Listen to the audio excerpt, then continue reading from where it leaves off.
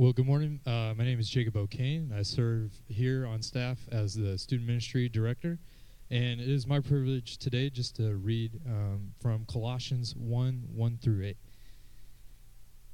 Paul, an apostle of Jesus Christ, by the will of God, and Timothy, our brother, to the saints and faithful brethren in Christ, who are at Colossae, grace to you and peace from God our Father. We give thanks to God, the Father of our Lord Jesus Christ, praying always for you, since we heard of your faith in Christ Jesus and the love which you have for all the saints, because of the hope laid up for you in heaven, of which you previously heard in the word of truth, the gospel, which has come to you just as in all the word, also it is constantly bearing fruit and increasing, even as it has been doing in you, also since the day you heard of it and understood the grace of God in truth, just as you learned it from Epaphras, our beloved fellow bondservant, who is a faithful servant of Christ on our behalf.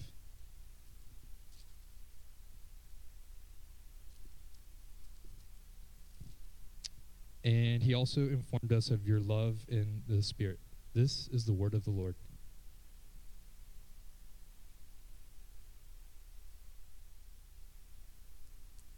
Well, it's January 21st. You know what that means, right? It's been 21 days since some of us made some New Year's goals. You're like, well, I didn't start till the 8th. Okay, well, then you keep adding forward. But I say that because they say that it takes 21 days to form a habit. I don't know who the they is or where they got that information from, but there is something to it, right, of at least 3 weeks of day by day, whatever repeated action, it starts to become muscle memory. Whether that was a life-giving, sort of what we put in the positive action, or negative, that we will form habits. And we actually today, our very character and how we go about life, you can look backwards, and it's the stacking of those days. And so, therefore, if, this time of year, it's a good time to go, well, do I like where I am? Is this a good place to be? Where am I? It's our starting point, if you will, to restart. And this is the time of year. Nothing wrong with it. There's nothing magic about goals, or we've said that, but it's a good time to think about, well, where am I? Where am I in my story, in my journey? And, to think about getting healthier, to think about getting more organized, to think about getting more disciplined, or adding that one life hack guaranteed to get you next level. Your Instagram or Facebook feed, whatever social media you have, your feed is probably bloated right now with that one life hack that you have got to add to your life in order to, and I hate the phrase, live your best life. I hate that phrase. I also hate it is what it is, but this isn't about what Buddy hates. But your feed and my feed are bloated with those things. Why? Because our economy is built on touching that nerve of where you feel discontent or dissatisfied, and let me give you the one thing. And are you not doing this? I can't believe you're not doing this, because how incomplete is your life? And we've talked about the statistics that since 2012, when social media really became everywhere, depression and anxiety rates go up, contentment and satisfaction has gone down. And therefore, I am much more prone to be the dummy who clicks on that next one life hack, or that next thing that I've got to buy, or that next fitness program I've got to do because it's the only one that really works. And those life hacks call to us. You also have that just in terms of religion. You have one religion saying, well, we're hardcore on this, and another saying, we're not hardcore. Those are mean and unloving people, and just join our camp. And so we have lots of conflicting ideas and lots of offerings to go after, which is why there are lots of Stanley Cup tumblers around now. There's lots of massage guns that you bought 2 years ago and haven't probably used because you also didn't work out in order to use. I'm not here to guilt anybody. I'm just saying we feel behind, and therefore something's missing. So, yeah, I'll try that. And we become this mixed bag, if you will, of attempts at life hacks, or let me try a little bit of this religion and a little bit of this philosophy and a little bit of this, if you will, spiritual life hack. On top of that, not only is there just a lot offered, there's also conflicting info out there. Even this past week, there's always been like, hey, you need to watch and don't eat a whole lot of salt because then you'll get heart issues.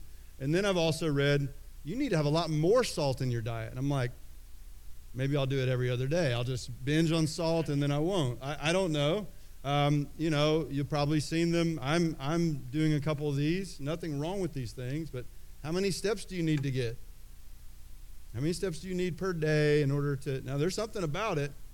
You sit around and you don't move, you start getting stiffer and stiffer. I just know because I'm an old man and I feel it.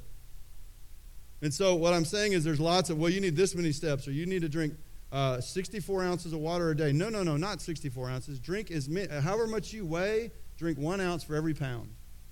And no wonder we are stressed out about what we're trying to pursue to get de-stressed and healthy.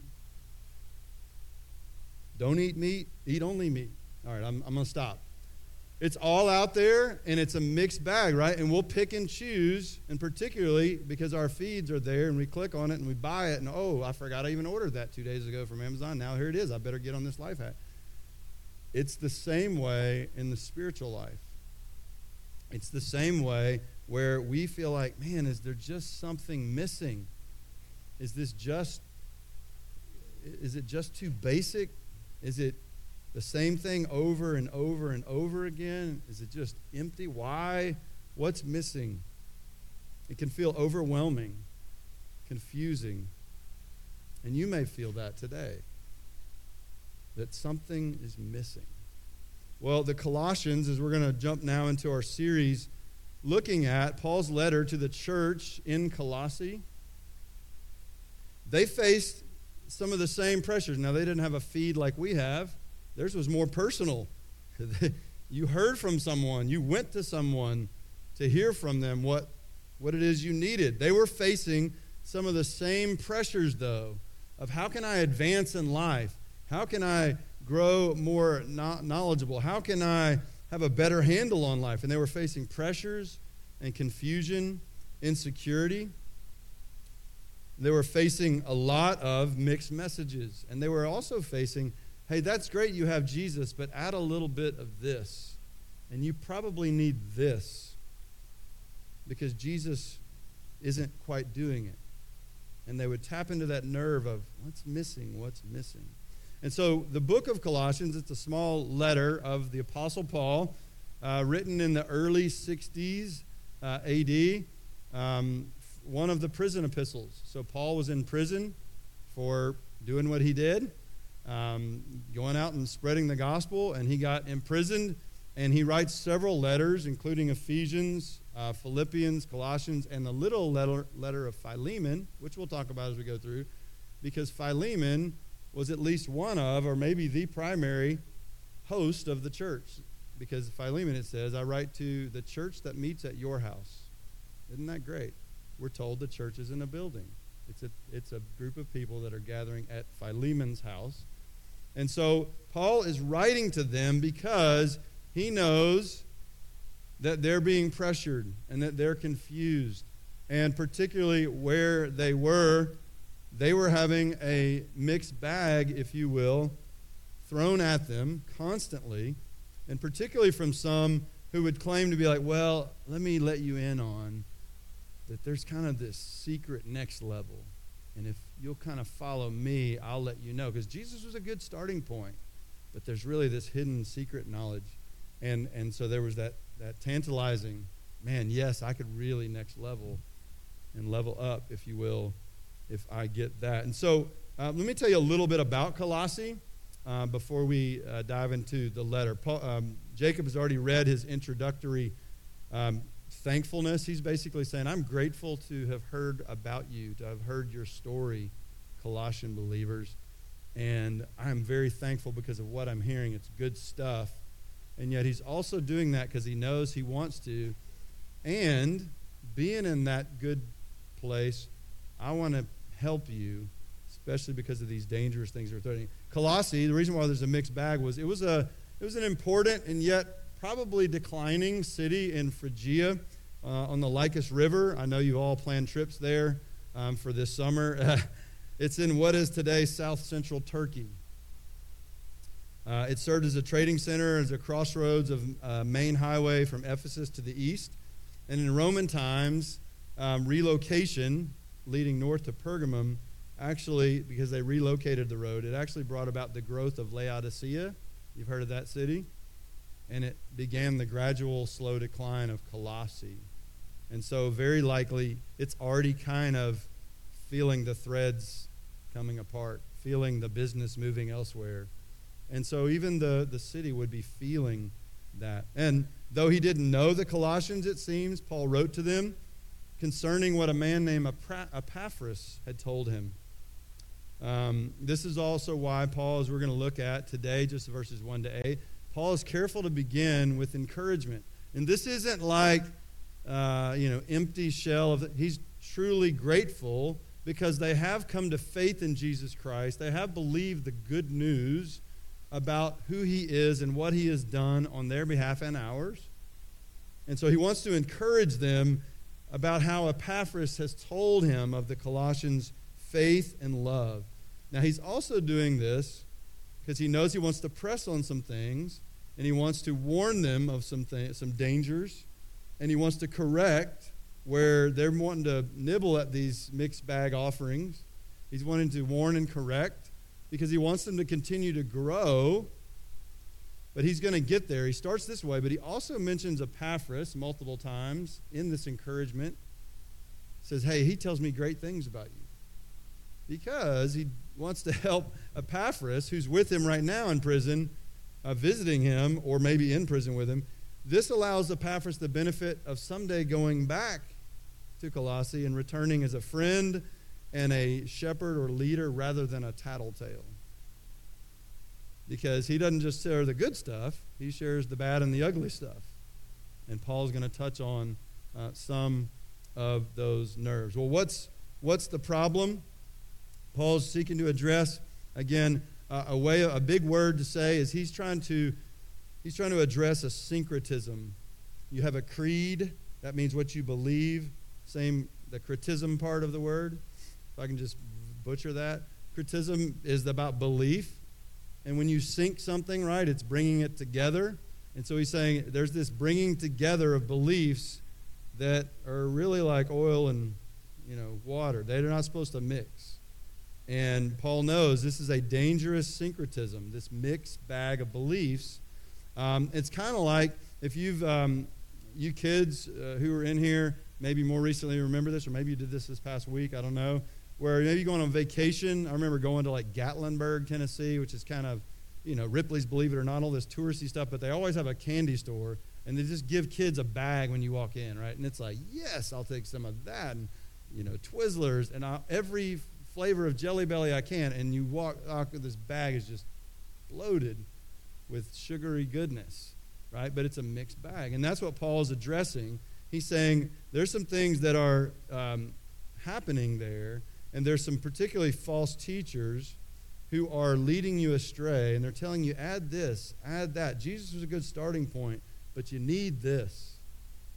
This is when you really start to get there. A couple of ideas. You can look at chapter 2 to see many of these things getting more specified, but there was a mixed bag of people here, ethnicities. There were Jewish and there were Gentile. There were Phrygian and Roman, and so you have all that kind of cultural mixed bag. But in the midst of that, you have, therefore, some legalists. Some Jewish folks are saying, hey, that's great about Jesus, but they still need to kind of come back through the back door and do some Jewish things and follow our rules and get in line with our feasts and Sabbaths and eat this way and not that way, because then you'll become varsity. So you have that. You have others who are these kind of pagan mystics who are like, hey, I just have these great experiences, and it's like a cult that one time was right when I was on staff at Dallas Bible. There was a cult that had a building. They didn't call themselves a cult, but they met with people in kind of this new way of, hey, that's great. Yeah, we believe in Jesus and all that, but here's what you really need to do to really see your life take off. And they took off from Jesus and moved into this experiential, and like when you get into it, you're like either fully in or you're like, what in the world did I get myself into? And part of how they would describe it to me, because I drove through the parking lot one Wednesday night, and I said, hey, tell me a little, I'm not going to tell you the name of it. Tell me a little bit more about na-na-na. They said, it's like nothing you've ever experienced. You'll just have to try it for yourself. Hey, why don't you come sometime? Again, that's not a bad thing, but if that's kind of the stock thing said every time, you need to at least have some yellow flags.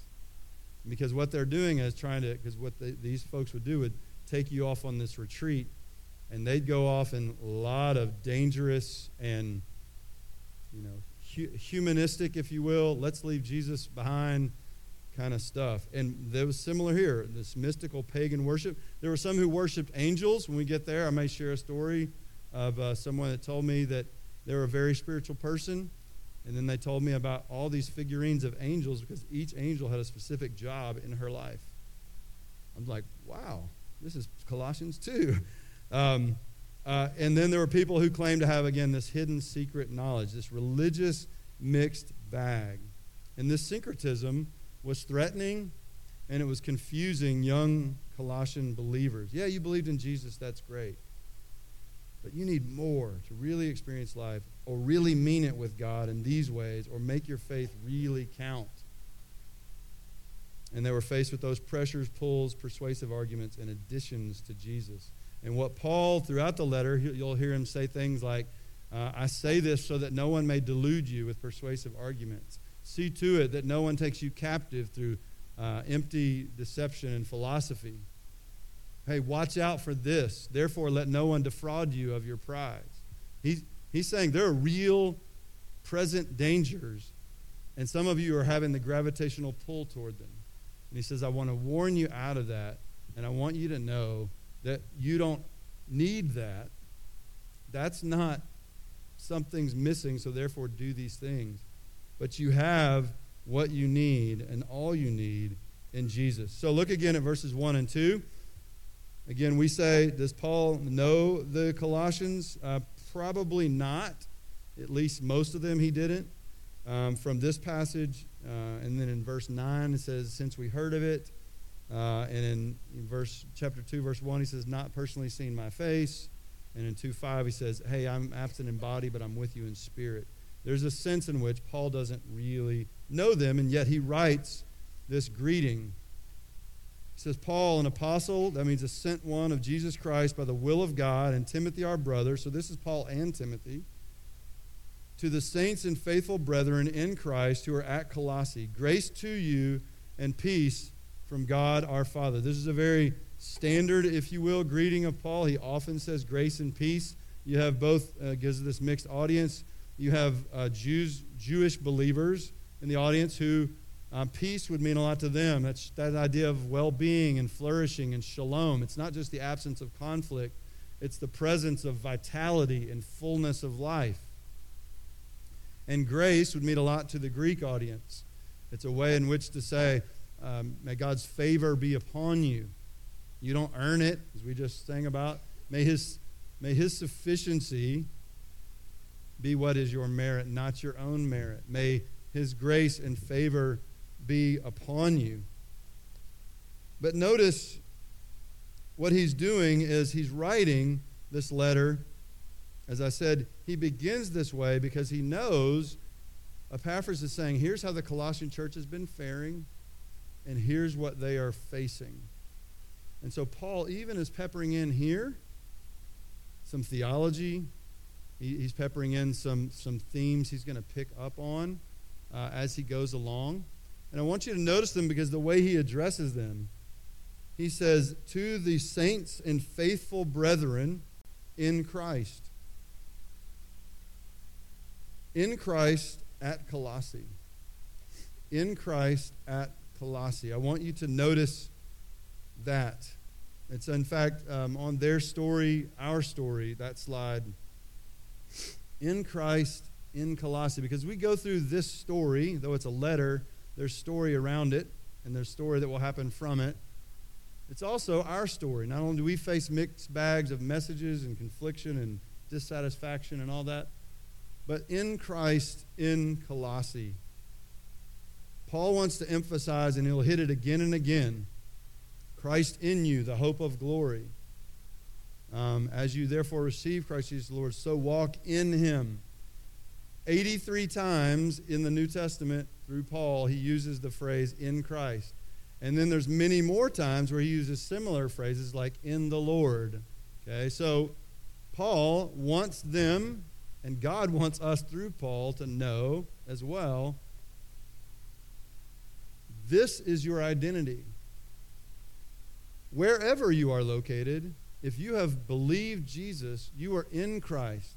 So great news, Romans 8:1. There is therefore now no condemnation for those who are what? In Christ Jesus. It means we have been placed positionally in him. And as we sang earlier, we are clothed in his righteousness. It's not of our own merit, but his. And therefore, our identity is secured. We are secured in Christ. When the Father looks at us, he sees his beautiful Son. When the devil, as Avinash was talking about, when the devil wants to whisper, you're no good, you don't deserve this. He is, 1 John, he is our advocate. Why? Because he's in us. I mean, we are in him, sorry. And he is in us. Yes, both. But he says, I want you to, he's addressing them as the saints, the set apart ones, not only set apart from the world, but set apart toward God and his purposes. Set apart for the Lord. And he says, you are in Christ and in Colossae. In Christ really could sum up Paul's theology. Because in Christ, the old is gone, the new has come. You're a new creation. But he also would say, in Colossae would be his mission mindset. That wherever you are, because you are in Christ, you are his. You're also his ambassador there in that place. And so therefore, whatever issues are in our city or are in your neighborhood, and particularly whatever personal struggles and journeys that are going on to your right and to your left in your neighborhood or your work, God intends to address those in some way through your address. It is not a mistake. It is not an accident. And therefore, we should actually even take more seriously where it is that we dwell. Are we dwelling there? Are we just existing there? And the book of Colossians, Paul's letter, is saying, I want to encourage you in your identity and your locality. Neither is an accident. Neither is up for grabs. And so have that kind of mindset as you live and work and play and worship in Colossae. Now, verses 3 to 8, again, he opens with, this is still part of their story, but he opens with encouragement. He says, I want you to know I've heard from Epaphras great things, that you're faithful, that you have believed in Jesus and you are believing in him, and that's spilling out into a love for other believers and others in the city so that they're seeing the message of the gospel and they're hearing it from you. And he thanks God for hearing that story from Epaphras. He wants them to be encouraged. He wants the relationship between Epaphras and them to even be tighter, more tightly woven. And let me stop for a second and say, where did Epaphras hear it? Most likely would understand that in Acts 19, when Paul is in Ephesus, and his preaching is such that there's a riot. there's a riot, and then he's preaching the gospel. And it's like Luke lets us know in Acts that at that time when he set up camp in Ephesus, that the word of the Lord went all throughout Asia. Guess where we are? We're in Asia. Very likely that Epaphras is one of those who came and heard the gospel and believed in Christ there and went back and spread that word to where now it went out and others believed, and now there's a little young church there. And not only that, but in Laodicea and Hierapolis, and it seems that Epaphras is kind of this encourager, shepherd, and it's like most pastors even today in the world. They're the one person who came to faith in Christ, and they have 4 chapters of Romans that they got torn out of something, and they're like, all right, let me try to lead us. I imagine that's imagination, but I imagine that's how Epaphras started. Now, he could have gotten some tutelage under Paul. We hope that he did. But as he comes back, he wants to let Paul know, these folks love one another, and they believe in Jesus, but they're also being threatened. And they're also having this discontent poked and poured into them through these confusing mixed messages about maybe Jesus isn't enough. Well, what does he thank God for specifically in their story? Since we heard of your faith in Christ Jesus and the love which you have for all the saints. Why? Because of the hope laid up for you in heaven, of which you previously heard in the word of truth, the gospel. We'll talk about that gospel in just a moment. So he gives thanks that they have come to faith in Jesus, and they have this love that is evident. One guy I listened to this week, has a great phrase. I don't even think it's original with him. But as we think about our walk with the Lord, this man that I was listening to said, love is the birthmark of believers in Christ. And that's true. Jesus said, they will know you're my disciples when you have love for one another. And in 1 John, he says, hey, this is the love of God. And if we say we love God and yet we don't love our brother, that's a mixed message, and something's off. And he says, love is the birthmark, the new birthmark, if you will, of those who are in Christ. And so he thanks them for that. He's thankful to God for that. He encourages that. And he says it's because of this future hope, this hope that's laid up for them, that's secured. 1 Peter talks about it, that it's imperishable, undefiled, and will not fade away, reserved in heaven for you. If you have trusted Jesus Christ, your eternity is secure in terms of duration. You have eternal life now, because eternal life is actually not about duration only. It's about quality, eternal quality of life. And really in John 17, he says, eternal life is that they may know you and Jesus Christ whom you have sent. It is knowing God and being known by him. And so having been rescued from sin's penalty and being rescued in this life from its power, ultimately sin's presence will be dealt with, and we will enjoy eternity with him. I mean, that's the hope laid up for them. And that hope, and this is from John Piper, I like this phrase. He says, hope awakens faith, and faith awakens love. He says that's the ripple effect within a church. When we continually reset our hope, not on the latest hack, not on the latest program, not on the latest, let me pick a little bit from this religion and that.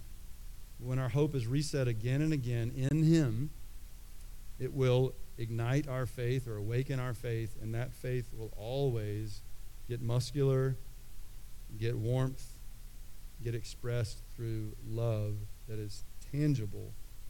And so that's their story, and it's the call to be our story. Now, what is the story? The story, in the next couple verses, he says, that gospel came to you. Well, what is that gospel? Just as in all the world also, it's constantly bearing fruit and increasing, even as it has been doing in you since the day you heard of it and understood the grace of God and truth. The gospel is a message of grace. It's what we sang. We don't earn relationship with God, but Jesus paid the debt that we should have paid by taking our place on the cross.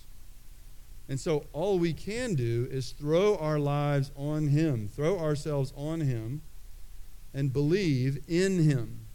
Trust that what he did in taking my place and yours on the cross was and is sufficient. Therefore, we can sing, it is finished, because Jesus could say from the cross, it is finished. And God says yes after Jesus died when he raised him from the dead. And so that good news is powerful. In fact, we are dead until we have put our faith in Jesus Christ. We're spiritually dead, which means separated from God, and we're headed toward that forever, unless he opens our eyes and we believe and place our trust in him. It's powerful, and they have been transformed by it. The Colossians, have heard it and understood it and believed, and that's gotten expressed in their love, so it's powerful, but it's also fruitful. He lets them know this is going all over the world, not just with you guys. It's going to Laodicea and Hierapolis and everywhere in the Roman world. The gospel is spreading despite, where's Paul writing from? Prison. And when we get to Acts 28, the very last word in my English Bible of Acts, I think it's 28:30 or 31. I think it's 31. He basically talks about he's in chains, but the gospel is going forth, and the last word is unhindered. Wow. How? Because it's powerful, it's fruitful, it's spreading to the world, so it's global, but he also wants them to know this isn't just for out there, it's personal. And you and I have to come to a place of hearing and understanding and believing, putting our trust in him and him alone. And Paul will hit that a lot, him alone. And out of that personal transformation, then that begins to ripple out through us to others, so that part of our story is now to share the story of his grace in my life with someone who doesn't yet know him. That's the story. Now, let's to kind of wrap our time, we're going to look at Paul's aim and our aim. Because that's why Paul's writing this letter. We just kind of got into an intro saying, these are the problems, these are the confusing messages, these are where we are tempted to go, well, something's missing. And Paul's going to say, you're not missing something. It's not, well, it's a nice start with Jesus, but now get here. He's saying, who you need and what you need is all in him. And he's going to say that. And so I want you to look over to verses 28 and 29. Because you could pick several key verses in Colossians to be the key verse. But I think in terms of what Paul is after, he got encouraged and wanted to encourage, and he got, if you will, wholly agitated, H-O-L-Y, agitated, to address some things with them, because he doesn't want their growth to be stunted. He doesn't want them to be taken captive. He doesn't want them to be squelched. He wants to see them full of life that only is found in the one who is the fullness of God in bodily form, Jesus himself. And so, here's what Paul says. This is really what his ministry is all about anywhere, but particularly as he's trying to write to the Colossians, and as God wants to get through to us, when we are in Christ in Colossae, here's some things to watch out for. Here's some things to give your devotion and attention to. Therefore, it can spill out into both a corporate health and a personal growth, but not from Christ, in Christ. So he says this, we proclaim him, admonishing every man and teaching every man with all wisdom. Why? So that we may present every person complete in Christ. Some of your Bibles say perfect in Christ. Some of yours say mature in Christ. Those are all good translations. It's the idea of what's the end we're going for here, and it's the idea of wholeness. It's the idea of maturity. And when you think of someone that you admire in life, even like a Paul in prison, why would we admire him? Well, you have every reason to kind of blame others and have a pity party. And yet he says in Philippians, rejoice in the Lord always. Again, I say rejoice. How do you do that? Well, there's certain stability. There's a certain vitality that's unexplainable apart from it being God in you. And then he's part of a community that continually encourages and reinforces. And I think that's what Colossians is getting to for every single one of us. That in one sense, we've been made complete in him already. He says it in chapter 2. And in another sense, he tells us that God's doing a completing work in us.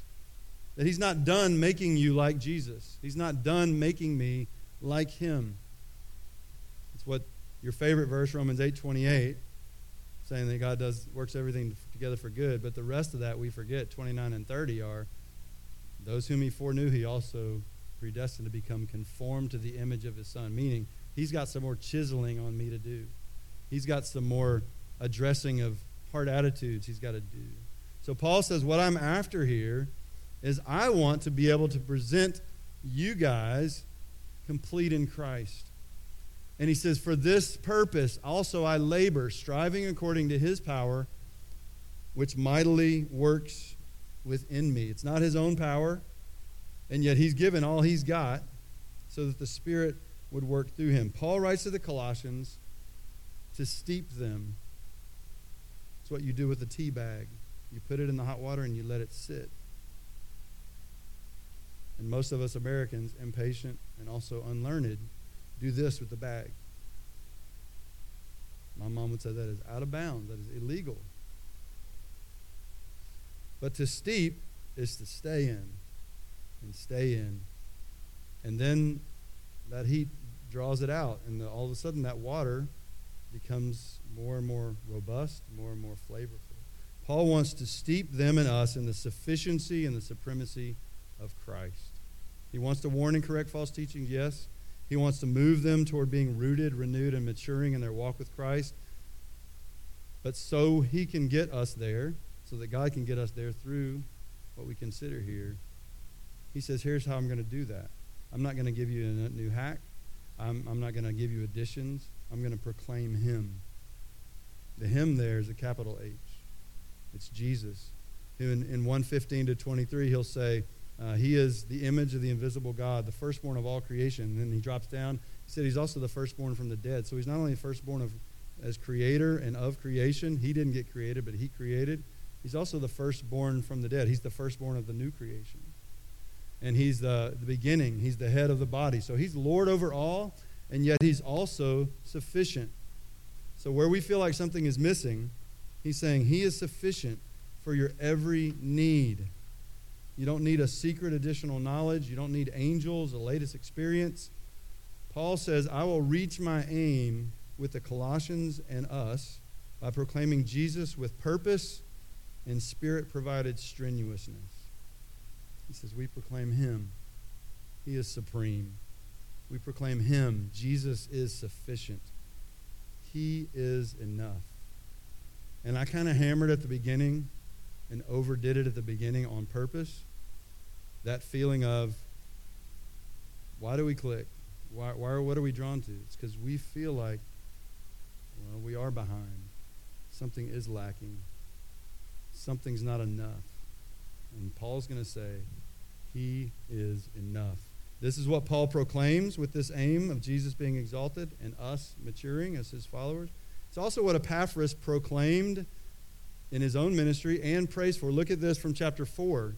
Paul ends, he starts with trying to set up Epaphras well as not the tattletale, but he also says, you need to know, not only was Epaphras effusive in just encouragement of where you guys are in your faith and your love for others, but he also says, that thing I'm pressing on you about, that's the very thing Epaphras has also been letting you know and has been wrestling in prayer for you.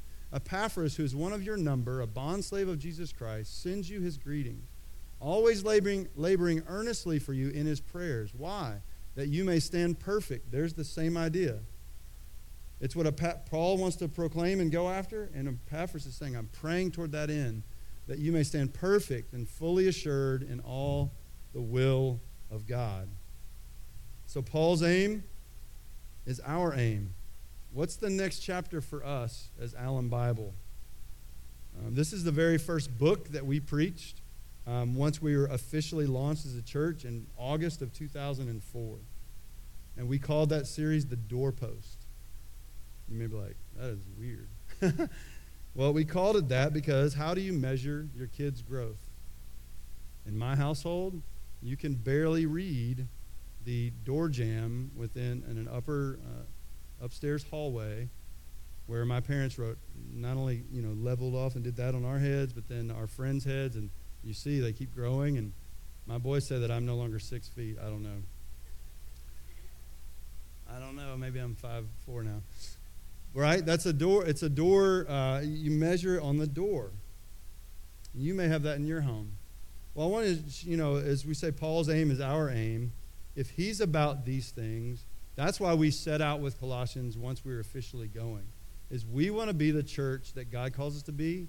We want to be the people individually that God calls us to be. And that's not a bunch of fancy schmancy, throw this in and let's do we're going to proclaim him. We're going to admonish and teach.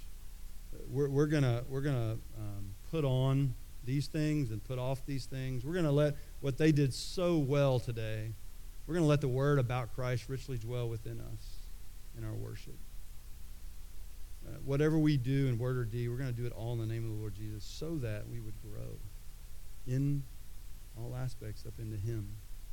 And so I want to show you this picture. I warned Bill, your family's not here, so they don't have to be embarrassed. So on the left there, with my way too large, overlarge shirt, blue shirt, that's Bill Nelson measuring Maddie Nelson. And then Jennifer's to the side, a little dark there, but then you can see little Jack with his shorts on. And it was like the first or second Sunday we were doing this series, and we just measured them. And then there they are on the right. Now, Coach Buddy will start crying, but I will try not to. Just a beautiful picture of growth. Maddie and Jack and Claire wasn't around yet. But that's what you want for your family, right? Growth. That's what we want as a family, growth. We want to grow in Him. We want the beauty of the gospel to be beautiful through us. And we don't need a magic bullet, and we don't need the latest thing. We're going to have a program. You have a program whether you want to have a program or not. But we want to be about proclaiming Him and being the body that He calls us to be, because as part of that, then God brings a growth personally, a growth in community, and that's going to have ups and downs. There's going to need to be forgiving those who offend you, bearing with those, putting up with me, right? It's going to take all of that.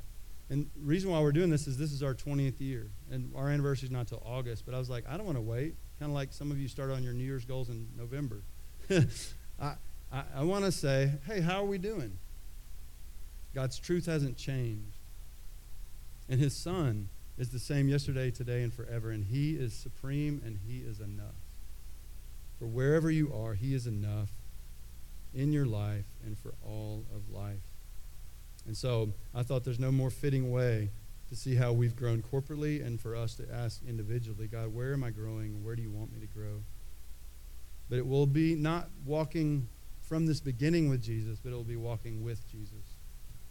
Yes, walking in His ways, but walking with Him who is Lord and who is enough. As I said, our aim is that. I'm going to tell you for this year, kind of one expectation and two questions. You'll hear a lot. The one expectation out of this, Paul's aim, I'm going to do all I can with the Spirit's strength to devote myself to seeing others growing in Christ. It's another way of saying I want to be involved in making disciples of Jesus. The one expectation that we would have and call us to is that every ABCer in some way will be involved in disciple making. Now that might mean I need to get under somebody's tutelage and grow as a disciple. But that won't mean that it won't spill out. But that may mean, and particularly I would say, right now is a season, we may think, man, this is the darkest, most confusing, like, oh my goodness, another election cycle and all that. Yeah, there's a lot of junk flying around, but do you realize that spiritual hunger is flying off the charts right now? It's said within Gen Z, the spiritual hunger to know, is there something of substance? Guess what Colossians addresses? There's shadows and there's substance. And if you know Him, you know the substance.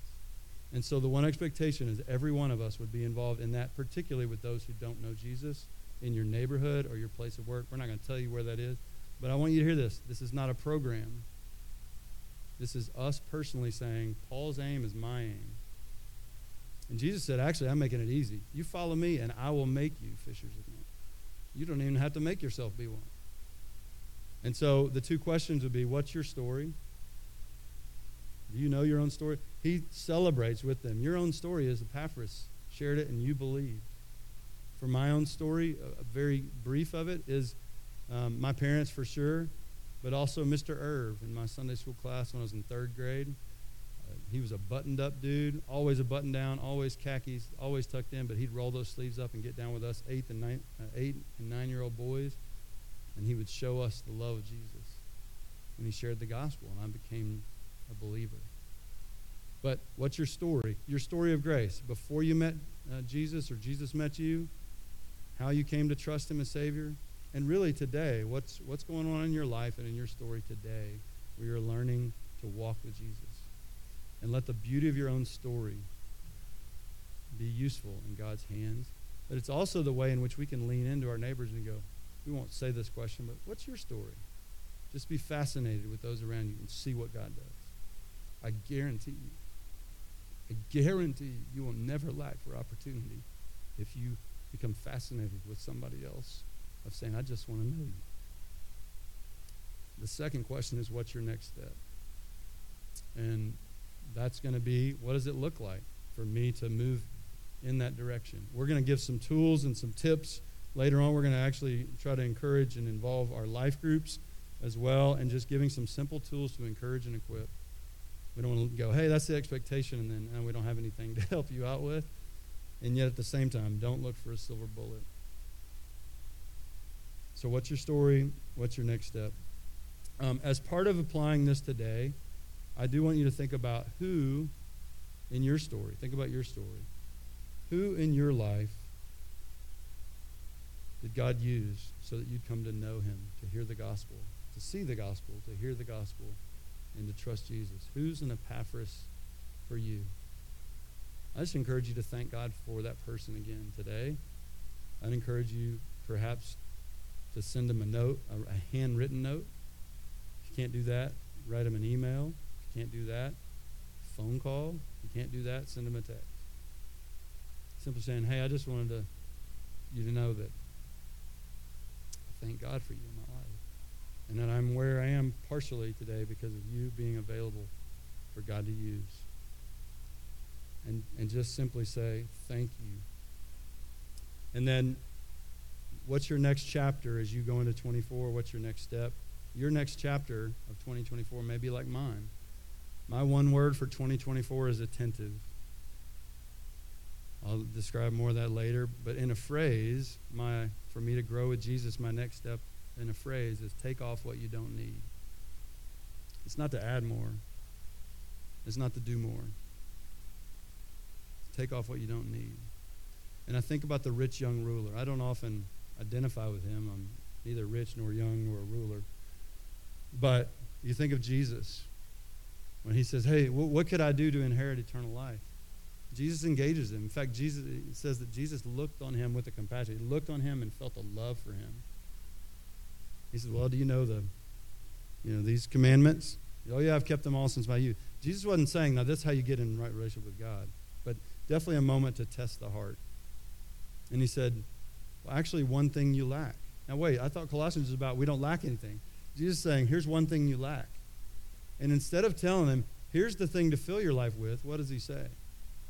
Go get rid of your stuff. Stuff isn't bad.